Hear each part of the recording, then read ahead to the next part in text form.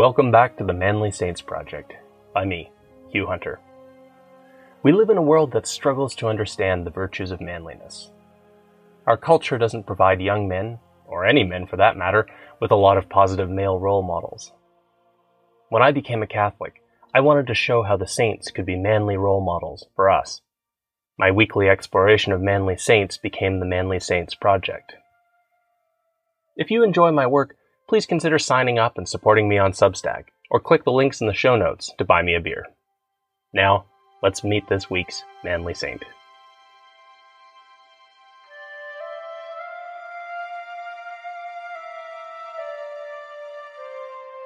Join me today as we encounter a martyr who can teach us how a Christian man faces his own death. Name: Bartholomé Blanco Márquez.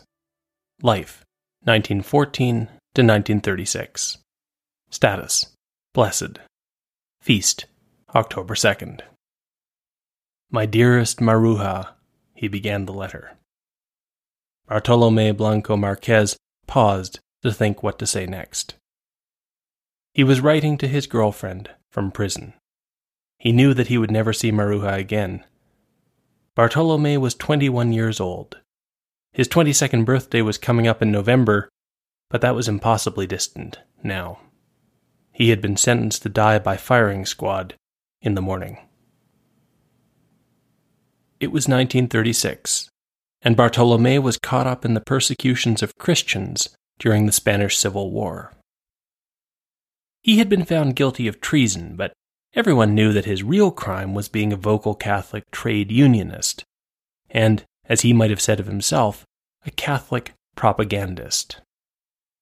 Bartholomé was one of the young men carrying out the vision of the Catholic journalist Ángel Herrera Oria. Oria had long been critical of the Spanish Republic, but he thought that Catholicism had the answers to the problems in Spain. It fell to Catholic laymen, Oria believed, to articulate a political position that applied Catholic teachings to Spanish politics. That was why Oria had become the editor of his newspaper, El Debate. It was also why he pushed for what he called Catholic propaganda, a kind of apologetics that responded to the political questions of the day. Since he had started the Association of Catholic Propagandists, Oria was always on the lookout for articulate young Catholics who could help. On a visit to Pozo Blanco, Oria met young Bartholomé, who was already the secretary of his local youth group of Catholic Action. In conversation with the young man, Oria must have been impressed with Bartholomé's will and determination. Bartholomé had lost his mother to the Spanish flu when he was only a toddler. He and his brother had been raised by their father, and Bartholomé had started to show a lot of promise in school. He was at the top of his class, and when he was 8, he entered a catechism quiz contest, blowing away the competition to win the grand prize. It was a sheep. It seemed that this young man might have a future as a lawyer or a writer. But then, when Bartholomé was 11, his father was killed in a workplace accident. An uncle, a chairmaker, took them in. Now, Bartholomé had to start earning an income. So he left school. He was going to make chairs. But Bartholomé's sharp mind was still looking for an outlet. The Society of St. Francis de Sales, better known as the Salesians, had opened an oratory in Pozo Blanco a few years earlier, and Bartholomé became active there, leading catechism training for younger boys. It turned out he was a good speaker, and had a fast, flexible mind. The Salesians took note, and invited Bartholomé to take part in reading groups to supplement his education. Finally, they gave him a gift, an essential tool for an articulate young Catholic propagandist: a typewriter. Bartholomé's skill at writing and speaking had allowed him to become the secretary for the youth wing of his local chapter of Catholic Action. Bartholomé was exactly the sort of young man that Ángel Herrera Oria was looking for. In a way, Oria and Catholic Action, and even the Salesians, were all addressing the same problem, which was that, over the past 100 or so years, the world had changed in a way that everyone, including the Catholic Church, was still trying to grasp. I find it helpful to think of this change in numerical terms. Around 1800, the number of human beings reached 1 billion for the first time. These extra people crowded into cities and, in many countries, worked in the dark, dangerous conditions of the Industrial Revolution, in what the poet William Blake called dark, satanic mills. Workers had few rights, and employers had few obligations. By the early 20th century, global population had almost doubled to reach 2 billion, and the problem was even worse. There had always been conflicts between the rich and the poor, but this felt different. The poor weren't peasants anymore, they were workers. And the people oppressing them weren't land-owning aristocrats, but capital-owning industrialists. The old conflicts had been replaced by class conflict. By degrees it has come to pass, wrote Pope Leo XIII in 1891, that working men have been surrendered, isolated, and helpless to the hard-heartedness of employers and the greed of unchecked competition. The mischief has been increased by rapacious usury. All decent people could see that what was happening to workers was wrong. But what should be done about it? It is no easy matter, Pope Leo XIII acknowledged, to define the relative rights and mutual duties of the rich and the poor, of capital and of labor. The left and right redefined themselves in terms of this question. The left shifted away from their roots in classical liberalism to advocate for empowering workers at the expense of rapacious capital. The right shifted away from their monarchist roots to spell out a picture of a strong state that could bring workers and capital into a just accord. In Spain, institutions like Ángel Herrera Oría's Association of Catholic Propagandists were trying to spell out a Catholic approach to the politics of class, one that allowed for private enterprise, but also required employers to care for those whom they employed. But as Spain shifted to the political left, the Spanish Church found herself pushed further and further toward the political right. By 1933, Pope Pius IX wrote Dilectissima Nobis, trying to explain that the Church was politically neutral, while protesting the stripping of church property and rights in Republican Spain.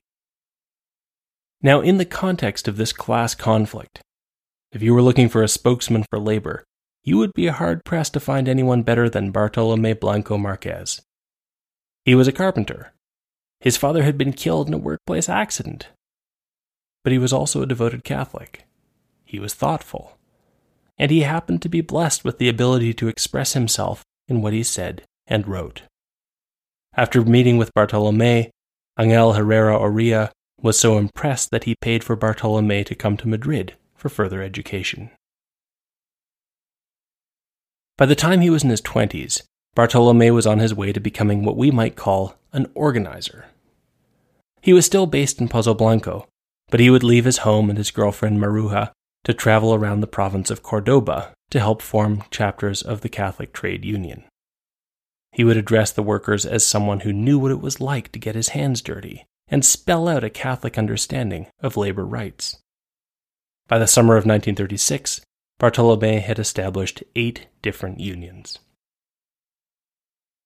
In July 1936, elements of the Spanish army rose up against a government they now found intolerable. This unleashed a civil war that would last 3 years and end in victory for General Francisco Franco. And the army's rebellion also unleashed something unexpected and terrible. The Republicans didn't just make war on Franco and the other generals. They made war on the church. The scale of this persecution is difficult to grasp. The historian Julio de la Cueva reports that by the end of the war, the dead included 4,172 diocesan priests and priests in training, 2,364 monks and friars, 283 nuns, and 15 bishops. But even that doesn't explain how fast it all happened, because most of this killing occurred within the first year of the war. Why did the Republican Spanish start killing their priests? There were historic resentments, of course. Some people thought of the church as another powerful, oppressive organization. We can't discount the fact that the ideologies of communism and anarchism are both militantly atheist. And yet, to me, these explanations fall short of the facts. One historian was left scratching his head after this weird conversation with a Republican who had murdered a certain Father Domingo. Why did you kill him? That's quite simple. Because he was a priest. But then, did Father Domingo meddle in politics or have personal enemies? No, sir. Father Domingo was a very good man. But we had to kill all the priests. In some cases, it was as though the priest-killers relished their roles as villains, as blasphemers. When one woman in a village begged some militiamen to spare the parish priest, for God's sake, they sneered at her. There is no other God than us. Indeed, the Republicans got an early taste of cancel culture, with their most fervent church haters trying to abolish the Spanish word for goodbye, adios, because it contains the word Dios, God. When the revolution broke out, Blanco briefly raised its own militia to defend the town, and Bartholomé went home to help. But the militia had no chance against the Republicans, who entered the town early and would hold it through most of the war. There, in the fall of 1936, Bartholomé must have waited nervously. He wasn't a priest, but he was heavily involved with the church. Would he be rounded up as well? Bartholomé didn't have long to wait. A former classmate had turned him in. Bartholomé was accused of helping the rebel nationalists and put on trial. Those who were there got the impression that the trial wasn't really about convicting him so much as scaring him into joining the Republican side. It was obvious that the Republicans also recognized that this young, articulate worker would be a powerful symbol for their cause. He was only 21, with extended family and a pretty girl waiting for him at home. They figured that if they scared him, he'd be happy to leave the Catholic stuff behind. And so, the prosecutor made a big deal about explaining that if Bartholomé was found guilty, if he didn't want to maybe cooperate, he would be sent to die. And then Bartholomé asked to speak, and told the court that they had better go ahead and execute him, because if they let him go, he would go straight back to his work as a Catholic. The court found Bartholomé guilty. "You thought you were hurting me," Bartholomé told the crowd, "but you've been making me a crown." And this was why Bartholomé found himself in prison. He wrote a letter to his family, asking them to repay what had been done to him with forgiveness. And Bartholomé worked out what to say to the woman he loved. "My dearest Maruja, your memory will remain with me to the grave, and as long as the slightest throb stirs my heart, it will beat for love of you. God has deemed fit to sublimate these worldly affections, ennobling them when we love each other in Him. Though in my final days God is my light and what I long for, this does not mean that the recollection of the one dearest to me will not accompany me until the hour of my death." Bartholomé was perfectly aware of what he was facing. He was not afraid. And in a few lines for his girlfriend, he sketched out the Christian concept of martyrdom. "My sentence before the court of mankind will be my soundest defense before God's court. In their effort to revile me, they have ennobled me. In trying to sentence me, they have absolved me. And by attempting to lose me, they have saved me. In killing me, they grant me true life. And in condemning me for always upholding the highest ideals of religion, country, and family, they swing open before me the doors of heaven." But as for Maruja, all that he asked of her was that she would remember him, and through him, that she would remember to live a godly life, that there is a better life. "Be strong, and make a new life. You are young and kind, and you will have God's help, which I will implore upon you from His kingdom. Goodbye, until eternity. Then, when we shall continue to love each other for life everlasting." Bartholomé finished his letters. When the guards came to take him, he gave away the last things he had to give.